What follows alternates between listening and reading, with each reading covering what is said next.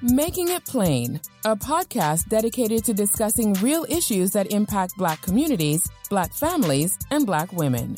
Your host, Dr. Key, is dedicated to discussing Black issues in a way everyone can relate. Welcome to Making It Plain podcast. I am your host, Dr. Key. In this episode of Making It Plain, we are discussing issues and challenges experienced by Black LGBTQ plus individuals with Gabrielle Davis, counselor, respiratory therapist, and advocate. Welcome, Gab. Thanks for having me, Keena. Oh, excuse me, Dr. Key. It's okay. I'm just excited to have you here. So, before we really get into our topic, the things that we really want to talk about, I do like to educate our listeners and make sure they have a good understanding of what we're talking about. Now, some of the things we hear is, what is LGBTQ plus? Like, what does the plus mean? And stuff like, why is there so many letters? Or why is it keeps changing over time? Right. Can you shed some light into that a little bit? Yeah. Well, so the first thing, it constantly changes because humans evolve.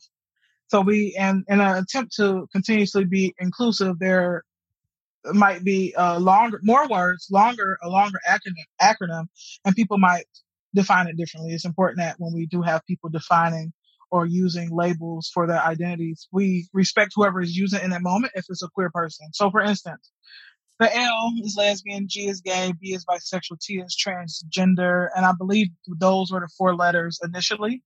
Again, I'm not the keeper of the gay words. Not sure who came up with that, but and then it kind of progressed with the intention of being inclusive. So the Q is queer or questioning. Sometimes people might write 2 Qs, and the plus is supposed to be any and all, outside of that, or whoever wants to use it. So to be inclusive of other people. When I use it, when I write academically, I use LGBTQIA plus. And the I is for intersex and asexual. And those are 2 populations that are often erased. So I like to be inclusive at least of those. When I am corrected by people with identities that they feel should be included, I include them. As I should, because those are people's identities. There is it's always this back and forth with straight cisgender people, and cisgender are those who align with the sex they were assigned at birth, the cisgender. So Nakita will be, cisgender woman. I am a cisgender woman. And that's just to provide clarity on that for folks who might not know. But there's a lot of angst when we talk about the A, because a lot of cisgender, usually white, usually heterosexual, usually cisgender males specifically, want that A to mean allies. But it does not mean allies. That particular group of people seems to always want to be included in everything. Mm-hmm. Although that specific group of people likes to exclude queer people from most things. Mm-hmm. So that's where that came from. And I'm glad you explained that, because basically what you're saying is this is how people identify themselves, and we should respect how they identify themselves instead of trying to put labels on people. Yeah. And people like labels. If you told me right now, I identify as a cat, I'm going to respect that. Like, okay, well, you be the best cat you can be, but, a lot of people they feel like they need the words in order to be affirming to somebody. Mm-hmm. Well, it's not affecting you. None of it is affecting you at all. So just if somebody, you say something, especially as a cisgender straight person, and you say a term and it's like, oh no, actually just go with that, go with that. Those are people's identities. So. Yeah. And so I've done research, and all the language has evolved since I have even published some of my first articles, which really sort of explores what practitioners need to know to better serve and work with and understand LGBT. Back then it was just LGBT I was writing, and then it went to LGBTQ, and then we started talking about cisgender, right? Mm-hmm. And now it's IA plus, right? Yeah. And so I'm glad you explained that, but the core of it is this is how people identify themselves, period. And just let them be. Just like you would say, this person is Gabrielle. And I called you Gab and you said, well, Narkita, no, I just go by Gabrielle, right? Yeah. That's how you identify yourself. So this is what this is. And I think that's an important understanding. The other thing is the he, she, right? Pronouns. Yeah. And even that, and so you mentioned something like you say things have evolved, since, back when you did a few articles, and I know that was years ago. Yeah. The thing with it, once this podcast airs, the language will have been evolved. So it's important that it's yes, you want to know the words, but really should know the person, right? So when we talk about pronouns, for instance, again, I'm not a keeper of all the words. Go with what somebody tells you. The thing that we used to like to see, especially in literature, because I'm talking to you about this because you're in academia, right? Mm-hmm. The first thing we heard was if you say preferred pronouns, the word preferred, that's the best thing. That's how you be inclusive. That's the right thing to do. Blah blah blah blah. That was great.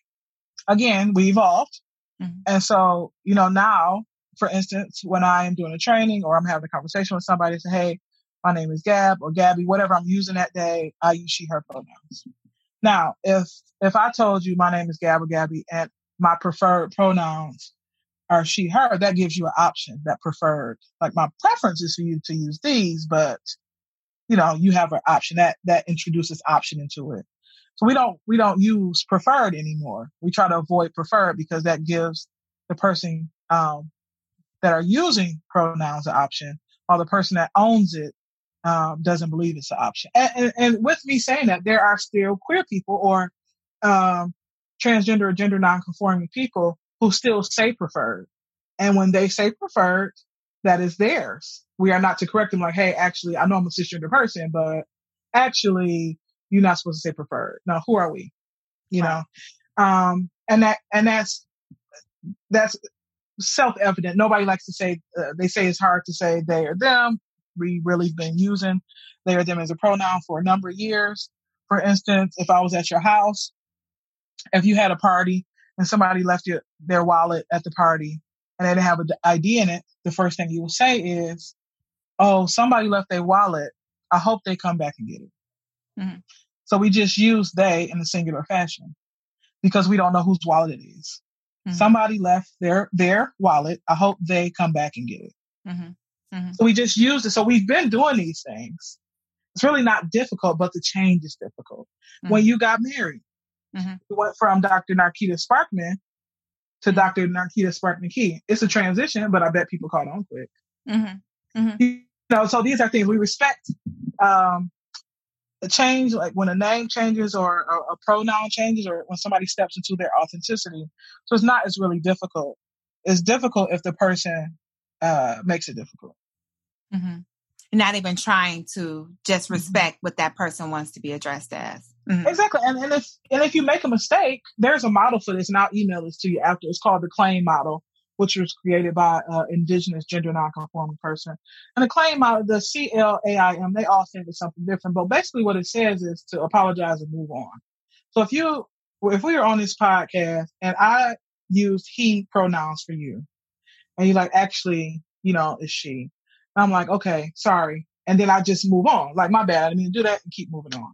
Mm-hmm. What we fail to do is, because people have trouble saying, I don't know, and making mistakes, humans, is we try to explain why we made the mistake, which causes more harm to the person that was the person transgressed. Mm-hmm. So for instance, like, oh, I'm sorry, Narkita, I used that because I was so used to using he, and then you changed and your hair is this way. And this is why I said, nobody cares about that. Just apologize and move on and do better. That's it. And continue on with whatever was happening. Mm-hmm. And even remembering to use terms like partner instead of spouse or husband or whatever. People identify in different ways. I know one of my colleagues, his partner, he does say husband or whatever, but sometimes they don't. It's just partner. Mm-hmm. And so you just go with the flow of what they use. That's and you mirror the language. Mm-hmm. So, a lot of my friends I use wife. When I refer to my wife, I don't say partner, I say wife. But a lot of people use partner. And that's fine. And you mirror the language. Gender neutral language is the easiest thing. And academia and research and writing and authorship, it's a lot easier to use gender neutral language. It's less letters, you know? So a lot of times you see in academia, different writing, not only that, and just different documents, a book, a regular book, fiction or nonfiction, you'll see. And once you do that, he or she may, blah, blah, blah. Him or her may, blah, blah, blah. It's that him/her, he/she, when you could just say they. After that, they will. You know, that's saving you letters, saving you space. That's true. And people they just have to have that binary where gender neutral language is so easy. When I go to the doctor, you know, you get these sheets, and this is how I determine who I work with, where I work, how gender neutral are they being intentional. So whereas a space that says gender, instead of having male, female, or other, which and othering is a problem. Right. Also, the other box, you can have a blank space. Also, it shouldn't say, it should be two different things. Gender and sex are two different things. And that's a whole nother conversation. That's a whole nother. Yeah, it is. But you have these things, or the assumption that somebody has parents, because a lot of people don't have parents growing up. Maybe they were raised by their grandparents, or they have. Well, tell me about what your mom and dad does. What if they have two moms? What if they have two dads? What if they're a single parent? So you have all these things, and it's so ingrained in us. And most people are not offended by these things, because even me as a queer person, even me working with trans people and different marginalized communities, I still make mistakes. And the only thing you can do in that instance is own it. You know, humans are intersectional by nature. Right. We all have these different identities. The thing is, though, especially now, is even more profound when we're talking about men and women and trans folks and, you know, gender nonconforming folks being murdered by the police, is we forget those intersecting identities. Right. And how profound they are, because how profound they are is all those intersecting identities are marginalized. Right. Right. That's when we start getting into minority stress theory and all that. But we won't give the listeners that, because they may not be into all of the theoretical parts of it. But we will try to educate and talk about some of the current issues, which I think is very important. Recently, the Supreme Court ruled that the Civil Rights Act protects LGBTQ+, and we can add IA in there, individuals from workplace discrimination, right? But I think our listeners don't really understand what this really means, right? What are the experiences of this population of people in the workplace? So, okay, I live in Idaho, which is a whole nother thing. Like, all the problems are here just because that's where because it's Idaho. So here, before they said this federally, some of the counties and city, no, not counties, some of the cities had already passed this. There was a big thing here called Add the Words, because they wanted gender identity and sexual orientation added to be protected classes. But every city doesn't have that. Every state doesn't have that. So federally it says that we can't be discriminated against for work or housing. Predominantly, those are the two things that a lot of people focus on, being discriminated against work or housing. Those things are very real. Regardless of people believe it or not, trans people and queer people are highly discriminated when it comes to jobs and housing, which is why you have a higher percentage of the population, queer people, specifically more trans women of color, experiencing homelessness, and a higher rate of trans women of color using sex work or participating in sex work for pay because of discriminatory practices across the U.S. So saying that doesn't mean that jobs won't discriminate. Absolutely, they still will discriminate. It'll be just for a different reason. I want to have hope that it'll be helpful. I'm in a privileged position where I'm not a trans person. I have a lot of marginalized identities, but I'm more worried about trans people and gender nonconforming people being discriminated when we talk about that Supreme Court case. How will they do it because of that? And this, I don't know if this is your next question or not, but there are studies that show this. When people are able to be authentic at work, they're more productive and more likely to stay more than 2 years. And so what that looks like is, Narkita, I know you're a family person, and I'm sure, I haven't been to your office, but I'm sure in your office are pictures of your family, of your husband and your kids and things like that. For some queer folks, trans folks, like me, married to my wife, you may not see the same thing in my office because there's this idea or likelihood that if somebody knows who your family system is, that might be problematic at work. So, those conversations around the water cooler, like, what did you do this weekend? It's always like, oh, me and my wife or me and my son or blah, blah, blah, this and that. We did this. And you might hear, a person in a same gender relationship say, oh, me and my best friend, or not participate at all. So then, no, it's not work related, but we know personal goes into work with you. Mm-hmm. Wherever you work at, you have conversations with people. So do you have to lie? Is that something you have to keep up with? So, hopefully the Supreme Court decision will help that, hopefully. But I would say myself personally, as a queer person, I'm less hopeful in the court system and people following it. I'm looking for people to, find a workaround. Mm-hmm. One of the things that I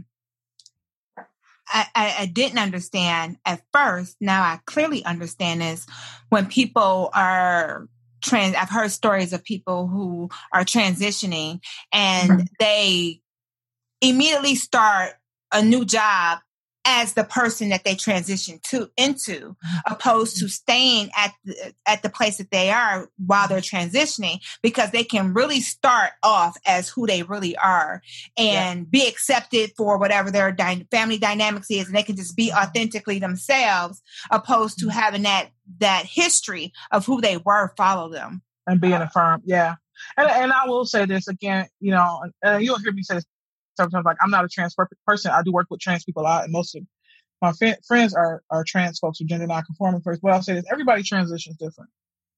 So a lot of people think that they associate transgender people and transitioning to a surgery, and more times than not, most trans people don't get surgery. So transition, and some people don't use the word transition. So I want to honor that. I'm not clear on that language right now either. But some people transition with names. Right. Some people transition with just a haircut or way they dress. Some people just use hormones, or maybe they only get surgery, or that there's different ways. In fact, kids normally transition socially only, which is clothes and pronouns and a name they choose. It usually has nothing to do with the thing that upsets a lot of cisgender, usually white, usually heterosexual males, usually Christian.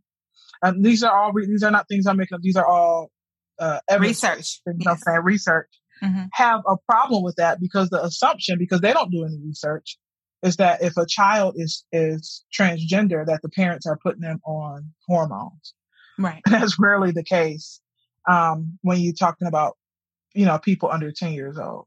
And, and even then, just to say this, studies show again, that, people start understanding their gender when they're 2 and 3 years old.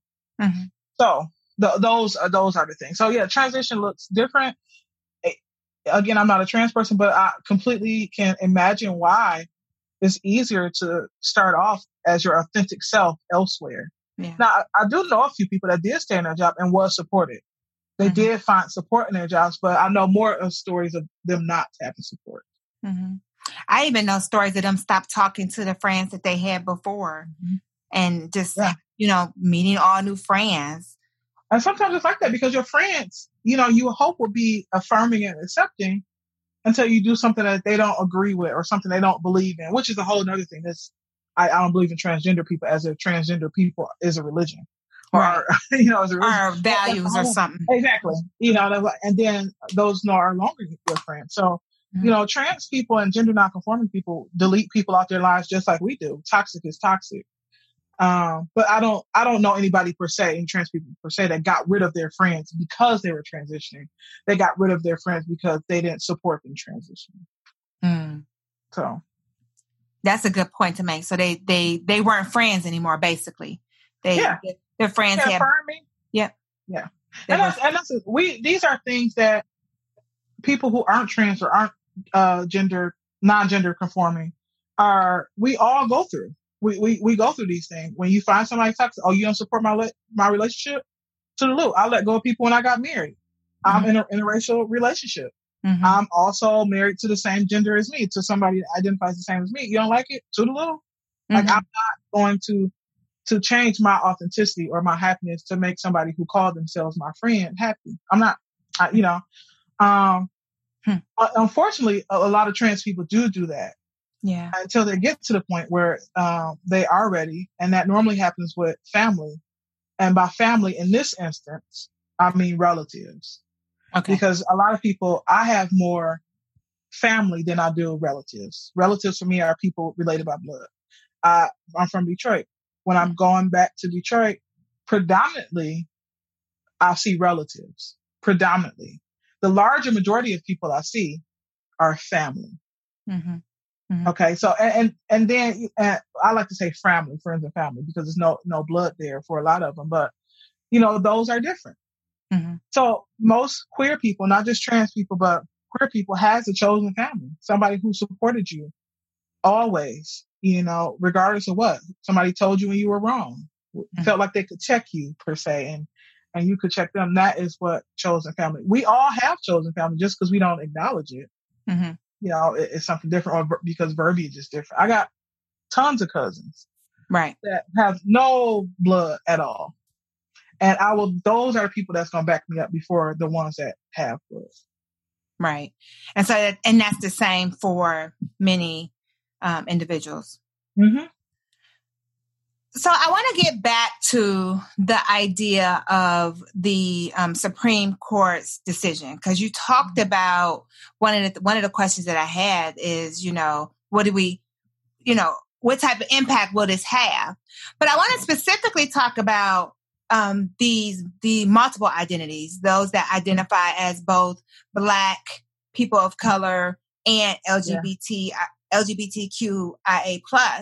and how might their experiences be different in the workplace and as a result of this Supreme Court? Mm-hmm. I think for them, and again, I think geography has a lot to do with it too, like where you are located. So, right. So from Idaho, I'm a Detroiter, till I die. Mm-hmm. But right now I live in Idaho. So for instance, I am more likely to be affirmed and accepted with my queer identity than I am my Black. Again, Idaho is a place that's 91 or 93% white, 0.9% Black. So it's likely that the queer community here is larger than the Black community here. So there's those two identities. For me at work, it's different. I'm out Black, fat, because that's an identity too. Queer woman that's educated in Idaho, right? Mm-hmm. So in my department, I'm the only Black respiratory therapist, and we have 7 or 8 hospitals in our system. I'm the only one out of all 7 or 8 hospitals. The only one. I'm in Idaho. Wow. I'm one of 2 people that I know of that are out. But I'm the only person. I have the most amount of education out of all the respiratory therapists in my system, the system I work in, out of all 7 or 8 hospitals. I'm likely still underpaid though. So even though the privilege in that is my education, but we know education is a privilege for marginalized folks. So my navigation within the workplace, even if I have more experience, the reason I might be hired is because of my education. Mm-hmm. Whereas you could come in and say you had less education than me, but you'll do a way better job at it as a Black person, you won't get hired. But let you come in as a white person, even though the job required a master's degree. You don't have a master's degree, but you'll have more experience. They'll hire you. In my experience. Now, in other places, where obviously Black people aren't in the majority in most states, maybe cities, certain cities, but not most states. We're not usually in the majority. Right. I think folks with marginalized identity might feel a little bit more comfortable if they're already in jobs and they're not out. They may feel more comfortable being out. You have to remember that a lot of trans people don't walk around and say, I'm a trans person, or I'm a trans man or trans woman. They say, I'm a woman because they are, or I'm a man because they are. But, you know, there might be a time where you want to talk about that identity. Right. And now this gives you a little bit more comfort if you're in, if you already have a position. Now, what I worry about the most is if you don't. You know, we know that it's against the law to ask about familial things in an interview. Right. That doesn't mean they don't ask it. For instance, when my wife, they still do. And a lot of people don't know that it's against the law. And even if they knew this is against the law, man, I really want this job. Do I want to not answer and, you know, not get this job? So you still in a bad position. So for instance, when my wife came to Boise State to work, in the interview process, they asked her, they didn't ask if she was married. They knew she had a ring on her finger, which you should also not assume, because I know tons of women that buy their own rings and wear it so they won't be bothered by men. My friends buy big rings and wear them. Yes. Huge as ones. They should. As they should. And, you know, one of the questions she got, well, what does your husband do? So this is an interview. And you know this, Narkita, you know, she was 28 when she interviewed to be a full-time professor. Yes. That's not something that happens all the time. At 28 at a big university. But for white women, it does. For white women, but also a little bit more often. Yeah. Yeah, but also not a lot. She didn't have any experience. Right, she had like a year of adjunct. She did. Right. So in that moment, she has to decide, do I want to answer and just say, oh, he is a respiratory therapist? Or do I want to say, no, you shouldn't be asking me that? And finally, the last decision is, do I want to be honest and say, actually, it's my wife? So you stuck with those decisions. You know, I remember this story. You know, we talked about this. Right. We talked about this. And you have to determine. But even in that instance, as a white woman, they didn't ask if her husband, what does your Black husband do? They didn't know I was Black. No. So you still had that wave of, oh, well, it's okay. Who would have known what would have happened if they knew I was? Right. So those are the questions that queer people, and queer and trans people will be confronted with more often than not. Right. Because once you get hired, it's a lot harder to fire them, you know, without being, you know, figuring out a way to do it without seeming discriminatory. Right. Wow. And that's a difficult position to be in. What do you say? Do you just answer the question? Do you correct them? What do you do? Right. And, you know, even in work, Narkita.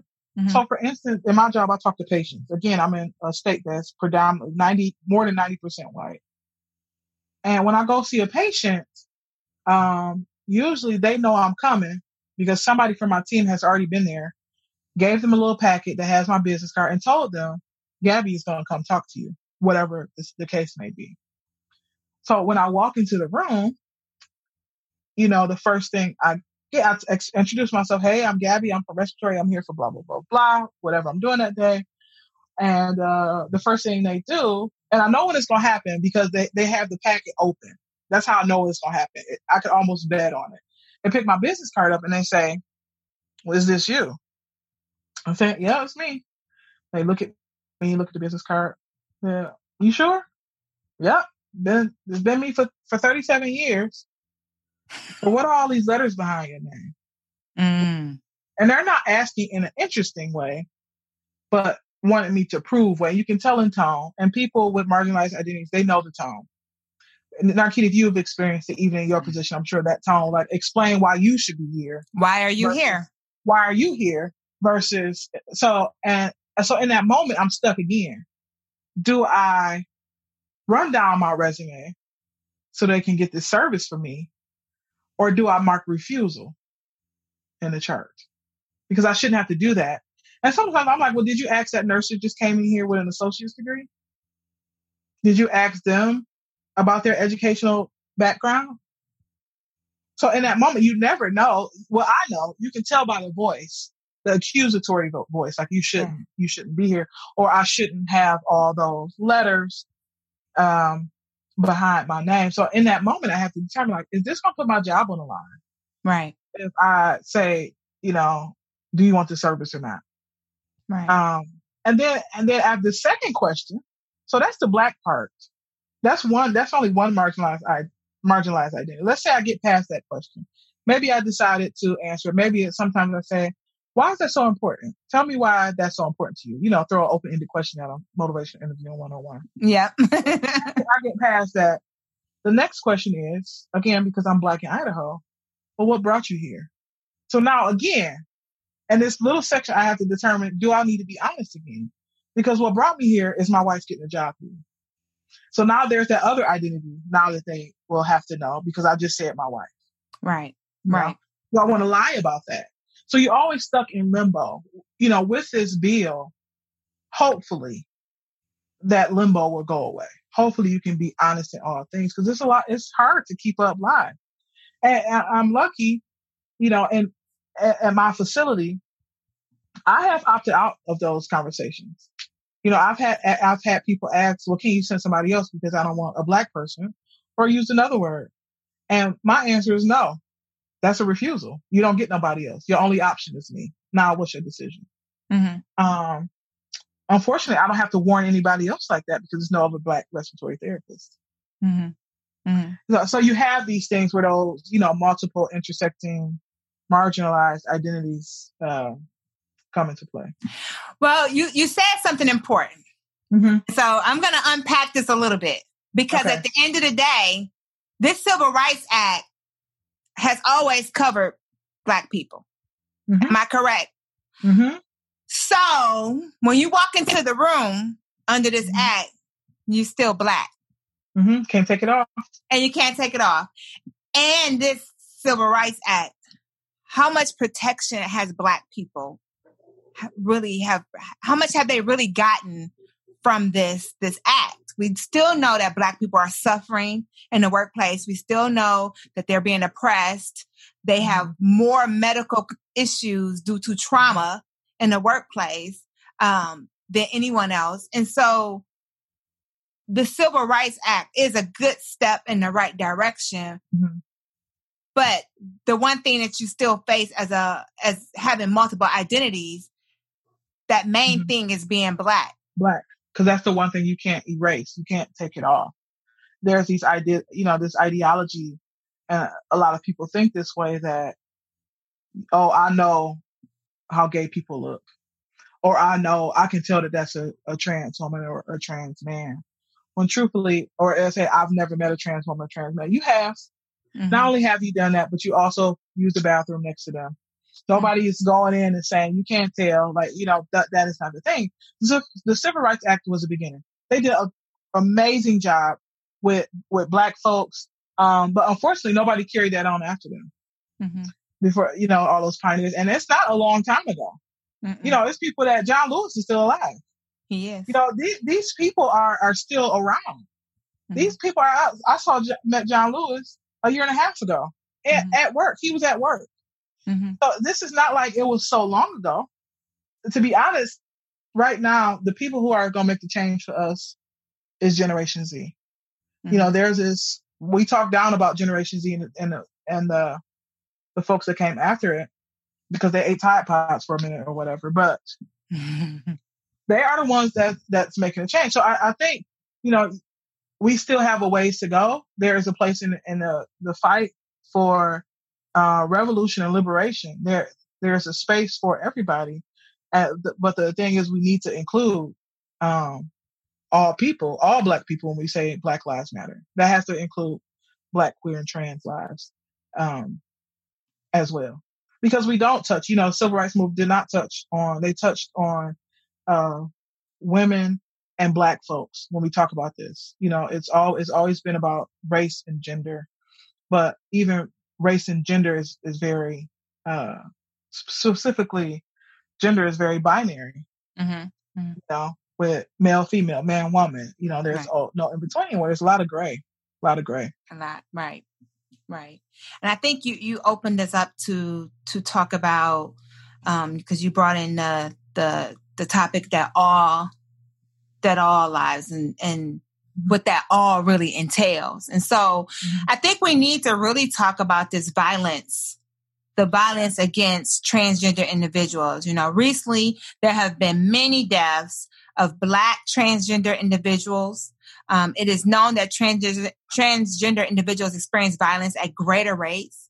However, this violence doesn't often make the news, or if it does come to the attention of the media, is very briefly. There isn't a public outcry for, and it's so common, but there isn't a public outcry for it. And then, a lot of times when folks are murdered, they are misgendered when they talked about, because either the family misgenders them. So if you are a trans woman, you've lived your life as a trans, it doesn't matter if you were a trans woman, yes, the day before you die, you are a trans woman. And then you have family that wasn't accepting or affirming come in and use he, him pronouns. So even disrespectful in death. The thing is, yes, specifically more Black trans women are targeted. And with the most recent, when we start talking about George Floyd, Tony McDade was a Black trans man that was killed by police as well. And the thing is, the reason I think, again, I'm not a trans person, I'm not an expert on trans lives. I think that, and I'm sure there's literature for this. I think Black trans women are killed because of those multiple identities. Because how come white trans women aren't killed at a larger rate? Right. So is that there's this room, I would say rumor because there's no truth in it, that trans women trick men and that's why they're killed. And there's a ton of cisgender men that love and fetishize trans women. Love them. The problem, and it's because they can't be authentic. When people find out to protect themselves or their manhood, per se, a lot of murder comes in that way. And I think a lot of it is internalized homophobia or transphobia that does that too. But just looking at statistics with Black trans women being killed at a larger rate proves that it's that the common denominator is Black, because otherwise it would be white trans women will be murdered at the same rate. Laverne Cox just came out with not Laverne Cox, there was many people on that, but with a documentary came out this year called Disclosure. And if you haven't watched, or your listeners haven't watched, it's a good documentary. I want to say it's on Netflix. Probably, I'm gonna say Netflix. I think it is. And in that documentary, and it was other trans people on there too. But the thing is, like, people take trans people for a joke, or something like that, and it's because of the way. First of all, trans people have always existed, but when trans people start first being out, they were labeled as cross-dressers. And there's a big difference between a cross-dresser and a trans person. And they were used in TV series, and it was always the comedic relief. And so now they're laughable. They're looked at as not real, and they are very real people. So society has these mostly ignorant. There's, these ignorant ideas that because this is how it was on the TV, this is how it is in real life. The problem is a lot of people don't know. They've never had a conversation with an out trans person.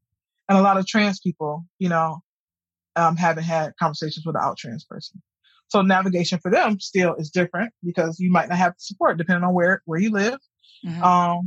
What kind of life you live. Like, do you have access to other trans people? Is it safe for you to talk to other trans people? So you're dealing with a lot of things. So it's a lot of ignorance led to that, and a lot of, I think internalized homophobia, transphobia, or the inability for specifically cisgender men to be authentic with themselves. Right. I was just reading an article where they interviewed bisexual men, and the men talked about how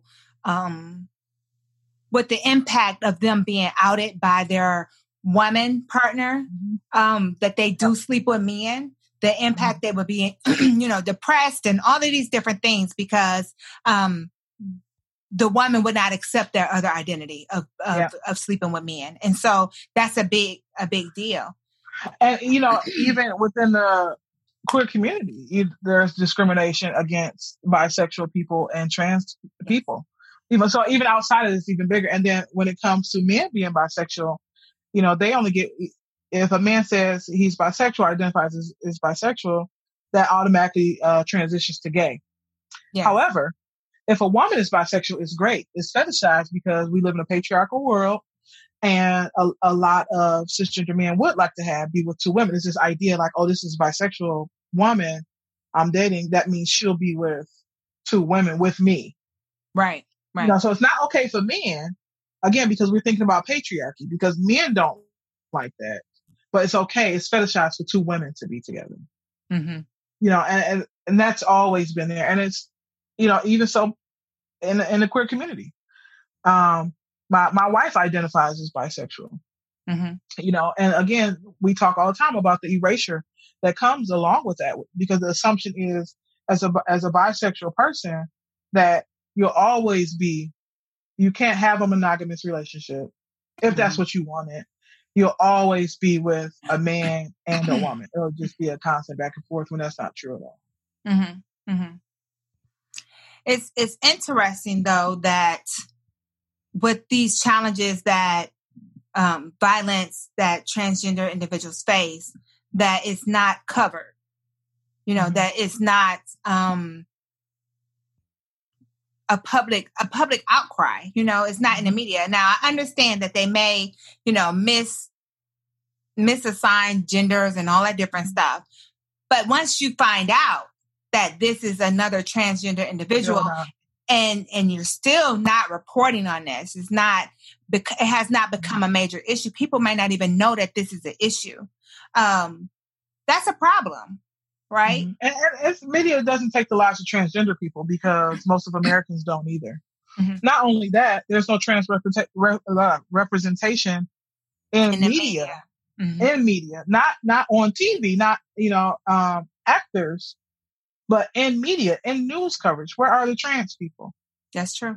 Mm-hmm. You can't have, when we talk about inclusion and when we talk about things we see on TV, trans people have always been ousted. There are many movies. And again, it reminded me of when I was watching Disclosure that were about trans people, but they hired cisgender people to play the role, although there are trans actors available. Mm-hmm. And it's great. Oh, the movie is great. This movie was great, but also I hate trans people. How is that? Like, how do we do that? We need more trans representation and non-binary folks. We need those people. We need them to be seen and not just laughed about, or, it just be a headline. We need them to use the right verbiage in media to talk about trans people. There's this thing, especially it's really sad when I see it in literature, and I always, write an email when they have ED or S on the end of transgender. There's no such word as transgendered. Doesn't even sound right coming out. Transgenders. We don't do that. When we're referring to one person, we don't add an S on the end. Mm-hmm. I don't know what this thing is with pluralizing and adding suffixes and things where they don't go. But those are the things. We need more representation. We need more of them to have opportunities. And the way we do that is by people doing actions of allyship. Mm-hmm. You just identified several things, but I want to unpack one specific thing, because you said that you basically debunked a myth out there where people are assuming that more violence is coming to transgender individuals because they are misleading their partners. So can you explain, what, and this is in your own view, because we know you're not an expert, besides having friends and coming in contact with individuals, but what other challenges do they face that put them in the line of this violence that may lead to medical care? Mm-hmm. And by medical, I mean physical and mental health care. Mm-hmm. So for instance, we know all counselors, social workers, mental health clinicians aren't affirming. Mm-hmm. Same thing for medical clinicians. So for instance, let's say, I use he, him pronouns. I'm a trans person and I go to the ER and I have a broke leg. My leg is broken. That's why I'm here. But the nurse or the physician or whoever I encounter, they're more interested in how come my pronouns or my name doesn't match how I look. So, it might take you longer to receive care. Not only that, if somebody constantly misgenders you, you're there for a broken leg or, a laceration to the arm or something simple like that, you have such a bad experience. Why would you come back to get medical treatment again? Mm-hmm. Mm-hmm. So that one experience could turn away people from receiving or attempting to get, medical care. And what if this person has a chronic condition where they need to receive medical care on a regular basis? Same thing for clinicians. Let's say you go in and, you had a previous suicide attempt, and you go and you're getting counseling, and the counselor or the social worker attempts to, tell you that, make you believe that it's because you're transgender, is the reason why. And they want to go with that. That is their goal, to debunk your authenticity. Mm-hmm. Because that has to be the reason. Why would that person reach out and get mental health care again? Mm-hmm. That's traumatic. And those experiences are traumatic in themselves. And just you speaking of these experiences has me thinking about things like domestic violence. So this person comes to get care. They identify as a man, but you are so stuck on calling them a female that you're not categorizing or keeping track of that this person has been coming for care so often that they may be in a violent situation and actually need help. Yeah. They may be crying for help, but you're not even recognizing because you're so stuck at the point of trying to identify and label them as something different from what they come in as. Because you just can't get past that. And that's re-traumatization. Right. Those are things. That is the reason why suicide is so high amongst trans folks. That's the part. And the thing we do horrible at is, and this is what I use when I teach classes or do education or training, is we try to choose, and I'm using we because I'm a mental health care provider and a medical provider. Mm-hmm. So I'm lumping myself in because of the group of people.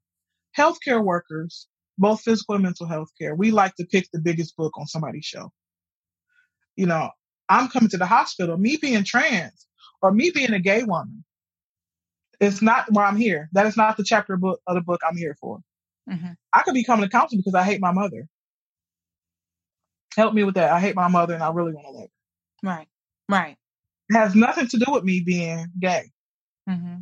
But because that clinician is focused on that, they've chosen what chapter we're talking about. They chose the biggest book on my shelf. Mm-hmm. And then they have so many, they expect you to educate them. Again, these are traumatizing things because I'm going to do this education and then you get to give me a bill. Right. I had a client that came in and they were like, well, I'm into, I don't know how it came up, but they said, I'm interested, I participate in flogging on a regular basis. Mm-hmm. So a lot of people might not know what flogging is, but flogging is they like to be beat with a certain kind of paddle, sexually, usually. And after they said that, they looked at me and they just waited. It was just a long, awkward pause because the previous clinicians that they had were stuck on it. Either they had to ask questions about it or they just kept bringing it back up. Mm-hmm. So, they said that. I'm like, okay, are you waiting? What are you waiting for? Like, are you waiting for me to say something? You want to go on? What happened? When they said that, every time I bring up my sex life, they're stuck on it or I'm judged or it comes up in every situation. Again, they're not there about their sex life. It just happened to come up when they were talking. It's a regular thing for them. It's a part of their identity. That's it. Your reality is real to you. And, and just thinking about that, like, what happened if I was one of those people? What if I had responded to that? Like, wait, what? Why would you do that? That would be re-traumatizing, regardless of what the thing is. Those are the things we have to think about. We automatically assume what the trauma is for people or what the thing they should be focused on. I had another client that came in, had previously attempted suicide, but was more traumatized by the police that picked them up after attempting suicide. And this is where, defund the police comes in by having more social services available. This person attempted suicide. They called 911 for help. They sent a police officer. This is somebody who attempted suicide, was okay, but was arrested. Maybe not arrested, maybe just taken down, whatever. But either way, traumatized because they're put in handcuffs like a criminal. Now imagine if that was a Black trans person. Now you're a Black trans person with mental condition who's been arrested, who's in a squad car. Imagine a Black trans person going to a jail facility that's only binary. So these are all the things. What would have happened if affirming counselor showed up with that police officer to de-escalate or to provide services on the spot? There might not even been a transfer to the jail or to the hospital. That could have been done in a regular car. So you have all these things, and that's where those, again, marginalized identities come up. But, as a Black trans person, those two, 3 strikes you out. Yeah. Yeah. It's very unfortunate because when you think about the resources and services that trans people have been around forever, right? But when you think about even social services, the support services they have for individuals, there are no support services for this population of people. And so much so, we know that many of them are homeless, that it's a big issue with homelessness, right? Yet, none of the homeless shelters are prepared to meet the needs of this population of people who have been around forever. We know that they are homeless, yet we have no shelters for them. We don't. Well, we have them, but they're so binary. There's limit. Yeah. There's limit. And this is the thing. We've been judging people on perceived gender forever. So let's just talk about the bathroom just briefly. I know our time is running out. The bathrooms have always said men or women. Yes. Okay. Nobody is there. Men and women, if we talking about sex versus gender, nobody's there to check genitalia before you go in. So it's always been about you are to go into the bathroom where the society perceives you as. That is what it's always been. There's no genitalia police to determine. And even if we did that, what if you're intersex? Intersex people are born with ambiguous genitalia. 2.2% of the population is intersex, the same amount as redheads. So what are we doing? These are things. It's all based on society. Everything is binary because it's easier. Even at homeless shelters, there's still a box, male, female, or other. Yes. If they have an other. If it's a Christian homeless shelter, it's definitely not other there. That's a whole nother identity, marginalized identity, if you don't have a relationship with religion. So you have those, especially if you're a Black person, a Black queer person. We know how toxic the Black church can be when it comes to queer people. They'll affirm you being Black, but not that other side. Right. So it's so many things. And now you're experiencing homelessness. What do you do? Right.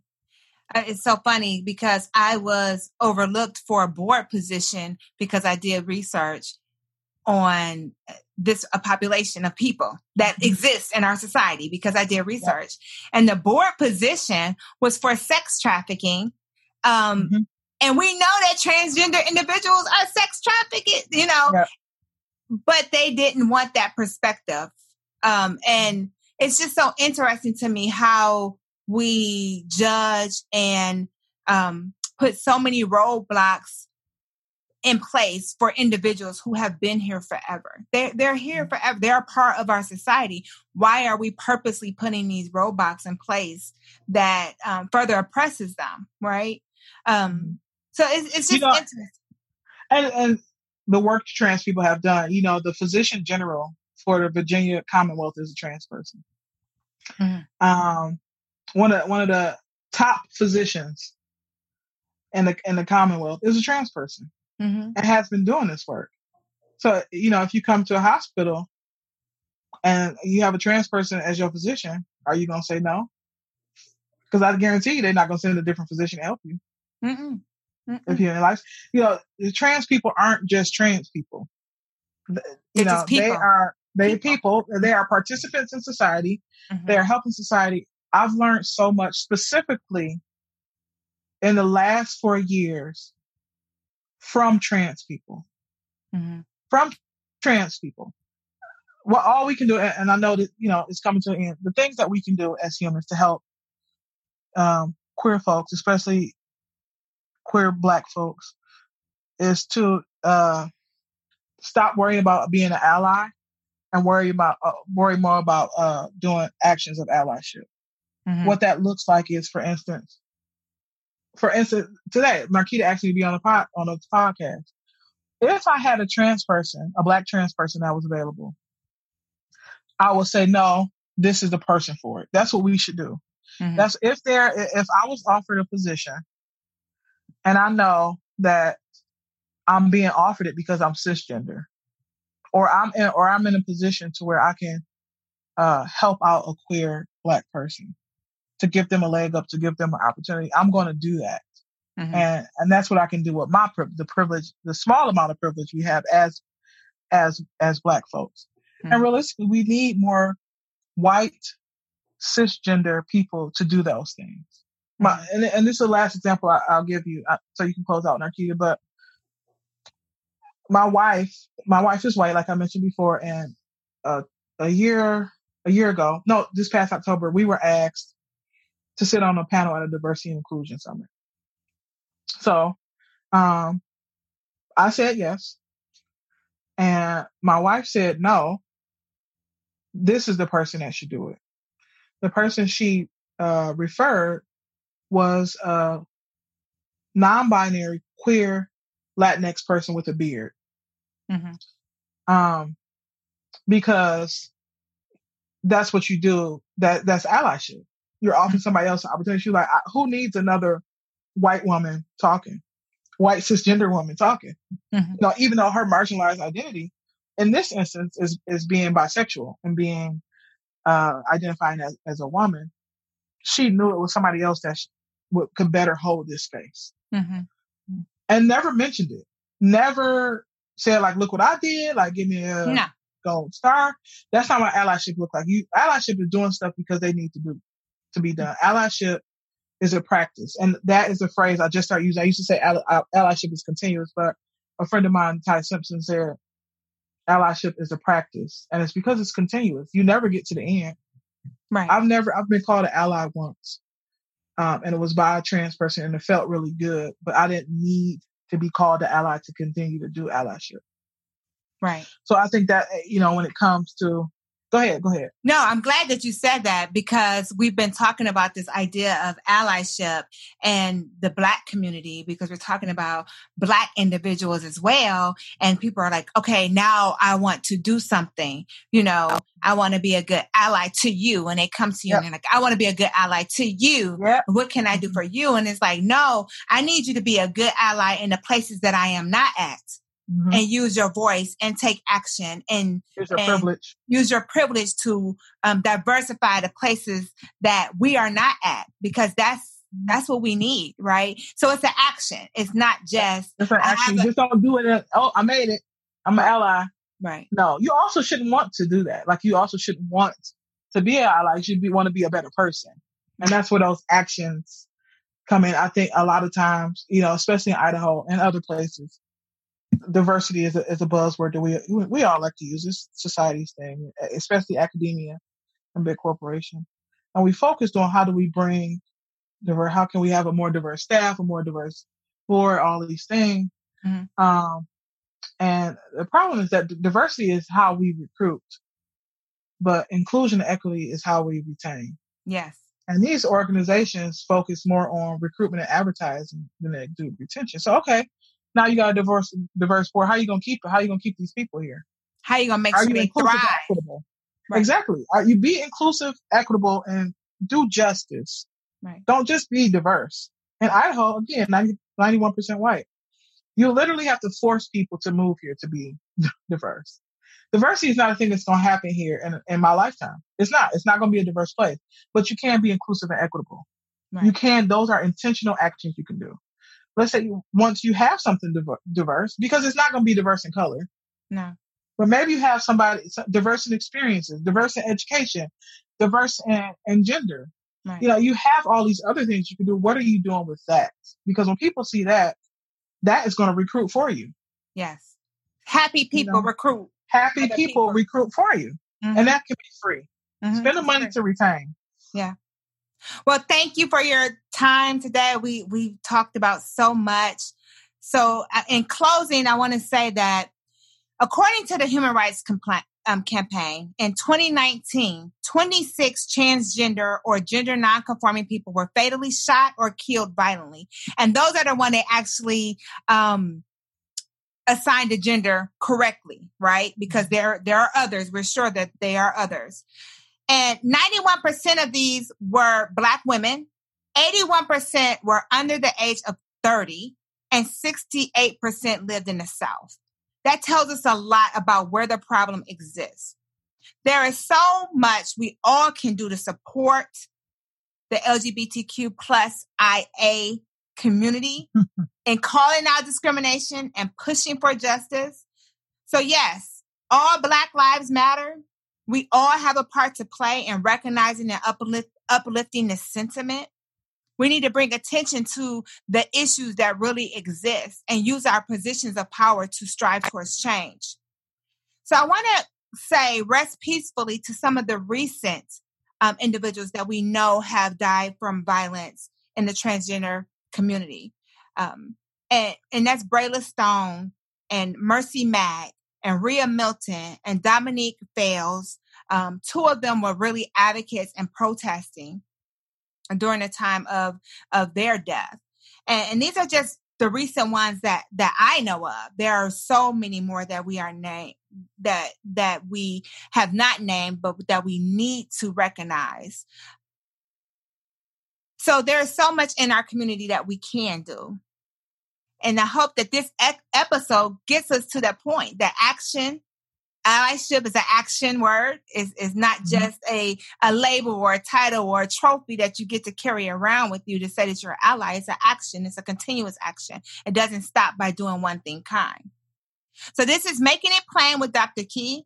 Thank you all for listening. Thank you, Gabrielle, for sharing your expertise with us all. And please follow us on Instagram at Making It Plain with Dr. Key. Thank you for listening to Making It Plain with your host, Dr. Key. This podcast has been brought to you by our sponsor, Sparkman Key Consulting, LLC. Check us out at www.thedrkey.com.